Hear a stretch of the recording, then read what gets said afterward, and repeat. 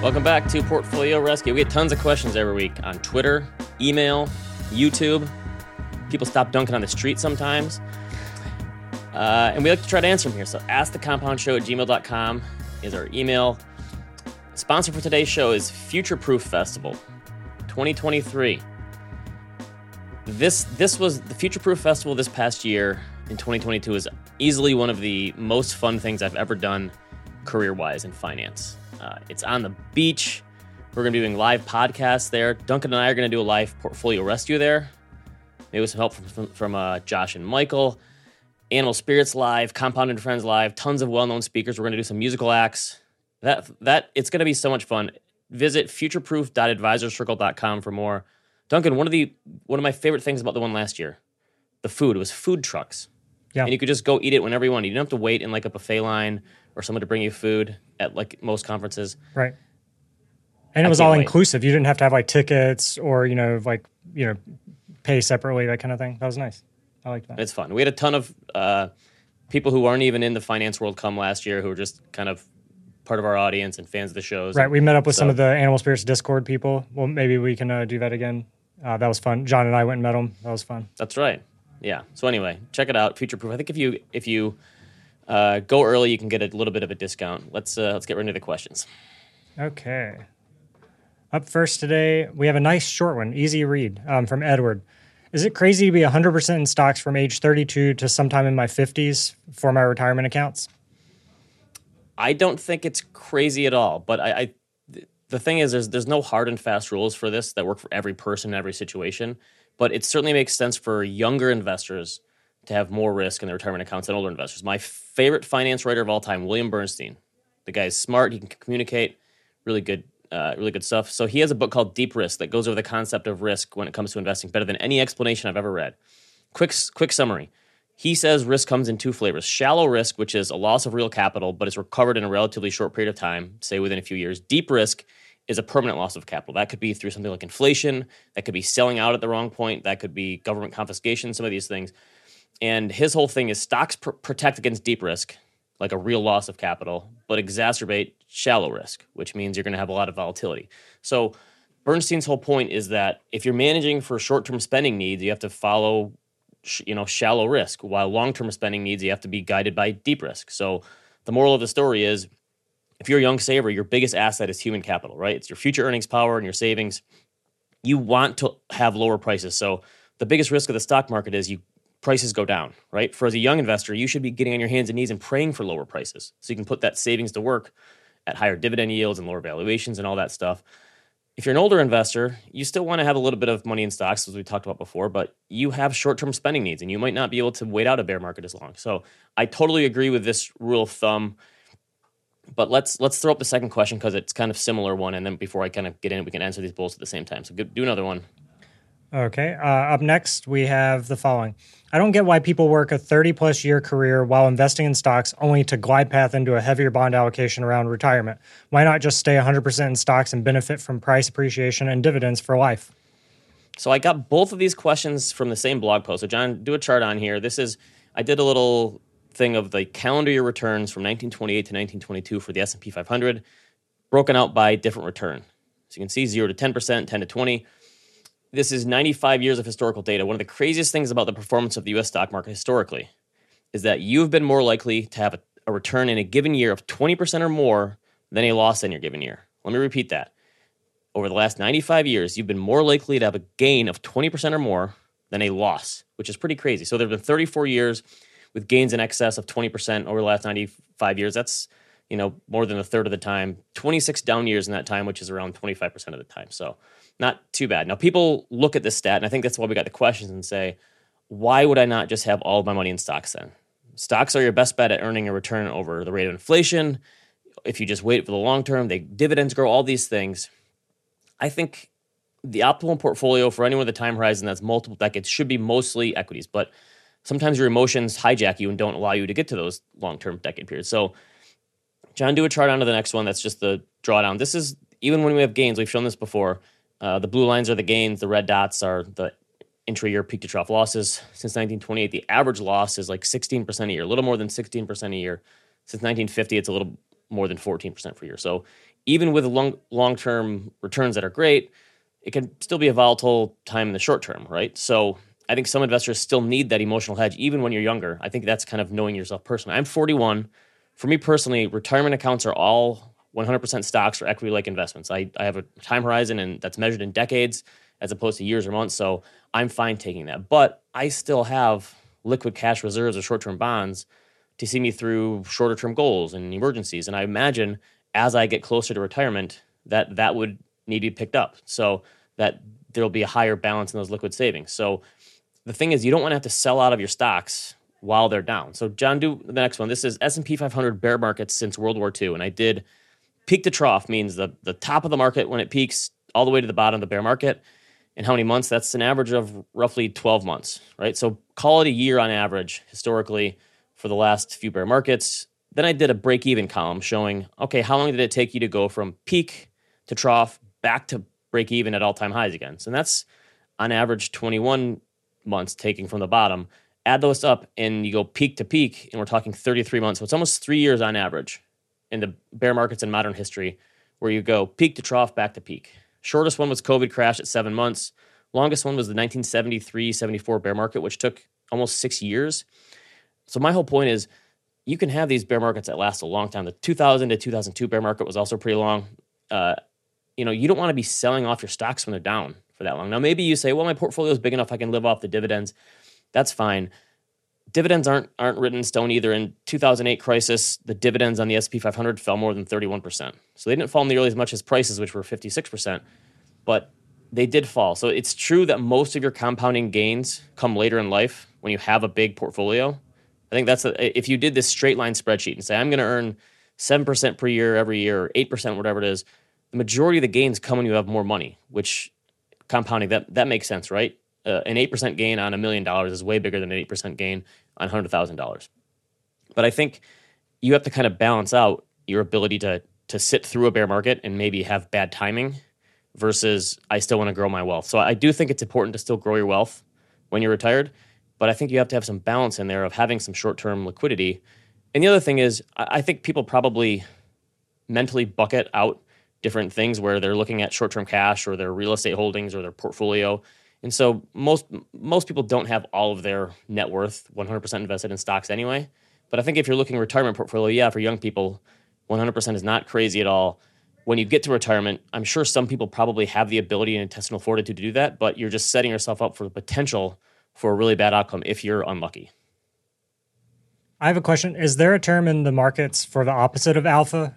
Because looking at those benchmarks in history, it's pretty amazing. Like looking at my trading account over the last year or so, I'm just like, what do you call that when it's like the opposite of outperformance? That's called reality, I think, Okay. where it's the market is really hard to beat, unfortunately, and even the people who do this for a living, they do this all the time. They have the computers and they have the quants, and they hire these people from MIT to be rocket scientists who are going to figure out how to beat the market. Beating the market is hard. We can't all be Jim Simons, right? Yes. Also, on the dividend thing, am I crazy or did Disney used to have a dividend? I saw recently in my account that there's no dividend there. I just hadn't paid attention in a long time. I do believe that Disney canceled their dividend during COVID to kind of make up for the lost park revenues, and you get your Star Wars shows now because Disney canceled their dividend. That lack of dividend, that's how they funded. Maybe Bob Iger coming back, we'll put that in there. But, okay. All right. Well, I guess that's a win. Again, if you're somebody in your 30s and you can handle stocks moving around all the time and not touch it and not mess with it, then being 100% in stocks is certainly fine. I think there probably are retirees who can handle that kind of portfolio, but I would think that the number of them who can handle the emotional volatility from it is very small. And according to our poll in the chat right now, 72% of the chat say that they're nearly 100% in equities in their portfolios. Okay. So that makes sense. That's me. People, we got some long-term investors here. Yeah. Good for them. All right, let's do another one. Hey, up next we have a question from Zach, and this is a nice not to brag. I like this one. Zach writes, I'm a 38-year-old in California with $1.3 million in a 60-40 portfolio with a 4% withdrawal from an inheritance. $250,000 personal portfolio of stocks, $150,000 cash and some other small investments, and a paid-off house valued at $500,000. I have about 50% savings rate between my 4% withdrawal and income. I'm frugal. But here's the kicker. I've been working low paying jobs my whole life while in this position. I make about $20 an hour with no college degree. Sometimes I feel like I should just quit my job because this income isn't doing much in the grand scheme of things. I'm just saving money to save more money and not leveling up. How should I structure my portfolio in this situation? Should I quit my job and enjoy an average life with the assets I have? I really like this question. This is why there are no hard and fast rules, because in the last question I said most young people, human capital is their biggest asset. For old people, it's financial assets. Zach is a relatively young person who has a ton of financial assets, and they dwarf his human capital. And so this is why there are exceptions to the rule. So this is interesting. I want to run some quick numbers here. So Zach said he's taking 4% on his $1.3 million inheritance. That's around $52,000 a year. I don't know why the 4% from that portfolio. Maybe it's some sort of trust thing where he has to take that money, and that's what I was going to ask, if that was a required thing. I'm guessing that would make sense. Otherwise, if he's saving 50% of it, what's the point of taking it out in the first place? So he's saving a lot of it. Let's just assume your spending needs grows by the Fed's 2% inflation rate from that 52K, and I'm going to do a 4% rule every year. Your portfolio does 6% a year because it's diversified. In 20 years, you'd still have roughly $1.8 million. So he's doing pretty good. Don't take this to the bank because we haven't factored in taxes and sequence of return risk. This is just a quick one. But yeah, I mean, especially if he's saving 50% of it, he's probably really only spending a 2% rule. So Zach is in a pretty good financial position. I don't know what happened to put him into this position, but house is paid off, no mortgage. He did say inheritance. Yeah, but yeah, so it could have been something with the parents, which is not a great situation. 6 figures in liquid savings, 7-figure portfolio. Financially, as a 38-year-old, you already kind of won the game. So the question is, now what, right? First of all, enjoy yourself a little bit. Maybe you've won the game. There's some people would say stop playing, but you still have a potentially long time horizon. You could have 50, 60 years to save and compound this money. So what do? Go back to school, start a business, take a risk, try a new job, travel for a few months, volunteer, maybe give some money to charity. The point is, do some stuff that makes you happy. You have plenty of capital and flexibility. But I think the first thing you need to do is you need a financial plan. And you probably need to talk to a financial advisor to help you through this, because one of the things that a financial advisor can do is help you to define your goals. And I think Zach is in a great position financially, but probably hasn't gone through and figured out, what do I actually want to do with this money, right? Because it seems like he doesn't know. And so you need someone to help you define what those goals are, put it down on paper, create a financial plan, and figure out what exactly you want to do that will allow you to spend the money wisely, enjoy yourself, and also keep up your standard of living along the way. So that's the goal. Tooting your own horn here as a wealth manager, but I think Zach needs some sort of financial plan. That's the thing. You can't figure out what you're going to do with that money or your goals if you don't have something that you're shooting for. He could also start a FIRE podcast, talking about early retirement and stuff. Well, the internet comes after people who go FIRE because of an inheritance, though. Yeah, no, I'm kidding. He'd have to leave that part out. Yeah, but again, great financial position. I don't know how that happened, but now you have to figure out, okay, what am I going to do with this great position that I'm in? Right? This is the hand that I've been dealt. Let's do some good here. Yeah, I feel like I would maybe buy a business, like a local business or something, a restaurant or something that I enjoyed, because some people in the chat are talking about that at that young of an age. If you just quit working, I mean, unless you have a bunch of hobbies that keep you busy, you might end up actually worse off and not happy if you just don't really feel like you have anything to keep you or alternatively, if that's not your if you don't have that type of personality, then like I said, maybe volunteer and do some charity work, or something that can allow you to give back or keep you busy. Yeah, if you wanted to buy a business, maybe Banana Stand. Are you an Arrested Development fan, Duncan? Yeah, I am. There's always money in the Banana Stand.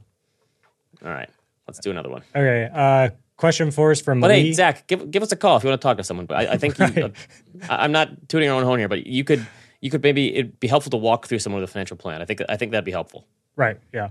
No, it sounds like he can only benefit from that. Okay, so up next we have a question from Lee. If I plan to retire early in my mid-40s, should I stay with a traditional 401k and do a Roth conversion after I retire at a lower bracket, or change to Roth and get the Roth matching? I'm in the 22% tax bracket. I don't understand this question. So lots of early retirement talk. Let's bring in the tax man himself, Bill Sweet. Hey, Bill. Oh, you're muted. Yeah, John. Gentlemen, it's good to be back to you in the new year. I was beginning to think you forgot about me. Put me in a box. Good to be back. Let's do this. All right. Early retirement. This is another. Sounds like we do have a fire advocate here. Early 40s. That's pretty young. Good for them for saving enough or having. I'm a in my lifestyle early 40s. Should I retire?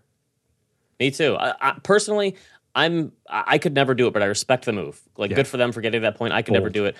What are the tax implications? Because if you're retiring that early, the tax deferral stuff, the tax deferred retirement accounts kind of take on a different role here because you're not going to be able to utilize them as much as you would if you kept working. So what's the plan here? That's so interesting because I dialed right into the last part of that question, which was, should I switch to Roth to get the Roth matching? And I think what you gentlemen are not aware of, maybe because you skipped out on tax time with Bill and Bill at 11:30 a.m. this morning, was the Secure Act 2.0, which Sleepy Joe signed into law for us on December 30th, includes now the ability for your employer to match Roth contributions with matching Roth retirement funds. And that's very cool. That's new. And you guys know what's on the back tattoo. Very first show, the back tattoo came out. Go back to Portfolio Rescue 1 if you want to take a look. But Roth IRA conversion is what the back tattoo on my back says. But the only thing Bill Arts told us this last week. I didn't know that was a thing. So I've been in a Roth 401k for the last couple of years. I did not realize that my contribution from Rithold Wealth Management was going into a traditional 401k. That is correct. We've been screwing you over unintentionally all this time. But to be fair, we were following the law. The law changed, right? So, but the only thing better than the Roth IRA conversion, guys, is matching Roth contributions, right? If I can get my employer match, my 4%, 6% safe harbor, whatever it is, if I can get that into a Roth account, that's not only is that free money, it's tax-free free money, right? It's double free. So that's what we need. And that's what I dialed in on. Yeah. So, but Ben, you sort of dialed in on, right, that I'm going to retire in my 40s. And so what type of account, what kind of assets do I want to have if I'm taking distribution to my 40s? Right. Yeah. We don't know how old this person is. They didn't tell us. But yeah, they did not. Let's say they're in their 20s and they say, I'm going to retire when I'm 40. And maybe your plans change at that point. But at that point, you probably have to have a lot more taxable dollars rather than, right, to get you through that until you can touch the Roth. Big ups. And I would definitely discuss that with a certified financial planner, Ritholtz Wealth Management or elsewhere. But conceptually and very broadly, I think if the question is, do I do traditional versus Roth? 100% the answer is Roth. And the reason is because of favorable distribution rules that occur for Roth assets vice traditional. For a traditional IRA, if you take a distribution prior to 59 and a half, which is the year where your distributions become qualified, you need to eat a 10% penalty plus the income tax, right? And so if you're in a 22% tax bracket, you're paying 5% to state, all of a sudden your effective tax rate is like 40%, right? Because you're paying that extra 10% early distribution penalties. Roth IRAs, there is a penalty for early distributions, but it only applies to the earnings portion. And assuming that on retirement, you take your Roth 401k, roll it into the IRA, which is probably a good move, you get these favorable distribution rules, allow you to access your basis first. So for somebody retiring in their 40s, I think a Roth is grade number one. Might even be favorable, Ben, over a taxable brokerage account, although tax certification is a great principle. Right. So you're saying if you roll over the IRA, you can still take out those contributions tax-free, penalty-free, and that's kind of what you can live on until you can get those other ones. Yes, your contributions, and just point of emphasis, only from an IRA. So you actually have to roll the money over to an IRA to take advantage of those rules. Roth 401k distributions are always pro rata, so you have to be careful with the implications. And my other big advice here would be, beyond finances, have a plan for what you're going to do with your life. Yep. Because I think you could get bored real quick in your 40s if you don't have something that's going to keep you going. You can only go on so many trips and sit on the beach for so long before you get a little bored, I think. I know it sounds great in theory, but if you haven't thought through, like, what am I going to actually do with my life? You see a lot of these fire message boards things where they show people who say, I planned for 15 years, I saved 70% of my income, and I realized I didn't live my life. I didn't have any hobbies. I didn't have many friends. So I think that is probably a bigger part of the situation than the finances of it. I would agree 100%, Ben. Right. All right. Let's do another one.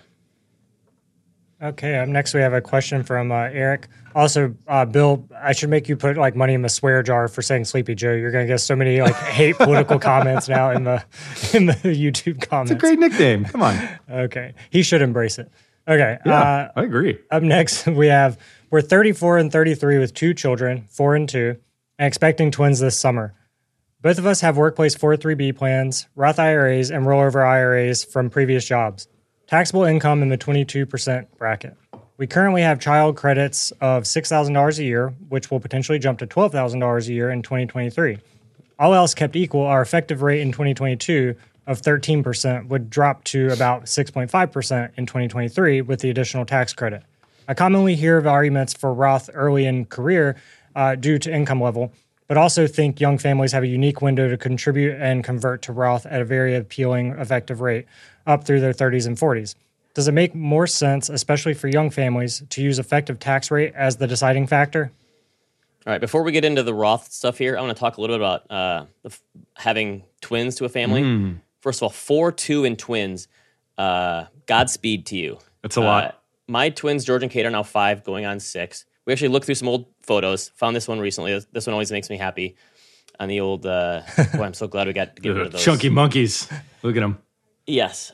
We actually have a handful of friends and family members who have twins, so it's kind of like you're joining this club or fraternity. A few thoughts on having twins, because it is a totally different experience.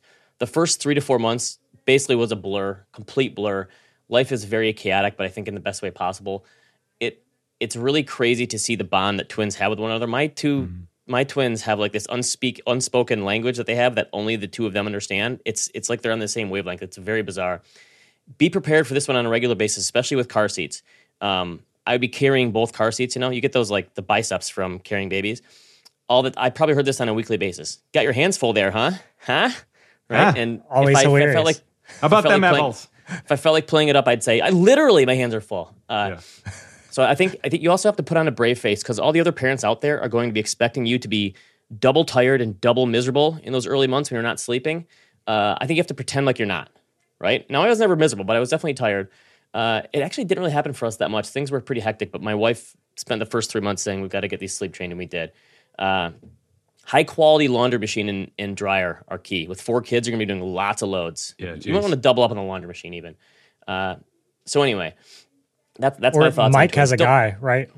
Yeah. Don't even think about the fact that you're going to have 3, maybe 4 children in college at the same time. Just push that off that's future use problem. Don't even think about that now. The more practical stuff, how does the child tax credit stuff work here with 4 children? That's potentially a good thing for them, right? This could be a good deal. Yeah. Just my guy's math, I think, is a little bit off. I think he's using the prior child tax credit. It's $2,000 a year here in 2023, which is no small shakes. But what the listener's getting at is... they thought it was $6,000. Yeah, so bad news right off the bat, but it's going to be okay. You're going to be so busy and sleep deprived you won't notice. But what they're getting at is these tax credits, they effectively wipe out your income tax. A tax credit, dollar for dollars, is more powerful than a deduction, because instead of reducing your taxable income like a tax deduction does, a mortgage tax deduction, what you're getting is these credits that offset your income tax, which is awesome. And you get to take $2,000 a year is the current law all the way up through age 15 when the child turns 16. So it's a pretty long. So they're getting $8,000 a year with 4 kids. Basically, yeah, to offset their taxes. And only part of that is refundable. And I think the listener's question is, hey, how do I use this? If this is going to offset a major tax, I'm going to be so sleep deprived I'm not going to notice. But should I flip the switch? I'm in the 22% bracket. Should I take some more income to use up this tax bracket credit? I think the answer is yes, but I would be careful, because the last part of the question is really important on whether you use marginal versus effective tax rates. So to solve for this, because I didn't have a lot of time to prepare, I made a famous chart, and I want to walk through it briefly. I know Duncan's going to throw me out. Just to illustrate what's going on here for podcast listeners, you got $100,000 of income. Calculate the tax at $13,000. You could offset that by credits. Let's say $6,000. You're left with $6,500 of tax. His question is, okay, cool. That means my effective tax rate is 6.5%, right? $6,500 divided by $100,000 of income. That's where that comes from. So let's say that you add in a Roth versus a traditional. We're deducting. Now you've got more income because you elected Roth. Now what happens? You've got more income. You've got more tax. Let's say that you still have the equivalent amount of child tax credit, but now your tax is at $7,000 because you're at the 22% rate. And so his question is, cool, now my effective tax rate is 9.6 less 6.5%. That's only 3% more, right? Should I use that? I think the answer is no, because the marginal tax rate, the extra dollar that comes in on top of everything else, is the relevant number. That is going to be 22%. So ultimately, you're going to be paying 22% on your taxes, not 3%, even if your effective tax rate is different. And the reason I think that's important to outline is that the child tax credit is partially refundable. You can get that back on a refund. So I think the math is a little more complicated depending on how much the listeners actually earn. But I think the bottom line answer to the question, use your marginal tax rate when you're making these decisions. Okay, not I got your you. effective. I see what you did there. That makes sense. Yeah. Some jujitsu. And guys, I got. You just got to visualize this. You got to come live in my brain. Come Inception style into here. You got to see it to believe it. Yeah, 100%. I definitely get that. Yeah. Duncan, when was the last time there. somebody asked you a tax question on the street from Portfolio Rescue? I couldn't stop thinking about that backstage. All the time. I mean, I did it last week. Pop quiz. I came out from right, and you got it right, to your credit. So good for you. Good on you. All right, we got one more here. Okay, yeah. Last but not least, we have a question from Andrew. Is it possible to do a Roth 401k, traditional 401k, and backdoor Roth? Okay, this person, Bill, you've been beating Roths over that. I mean, honestly, 90% of the questions this week had to do with Roth IRAs that came into our inbox. So people are trying to figure out, like, okay, I want to max out as many tax-deferred strategies as possible. Yeah. What are the combos here, and what are some of the knockout factors that would deter you from using any one of these? Yeah, 100% you can. I would advise it. I think it's great fun. It's a great thing to do on a Friday night with a glass of Chardonnay. But what I would throw at a listener is to pay attention to the limits. The limits are very important.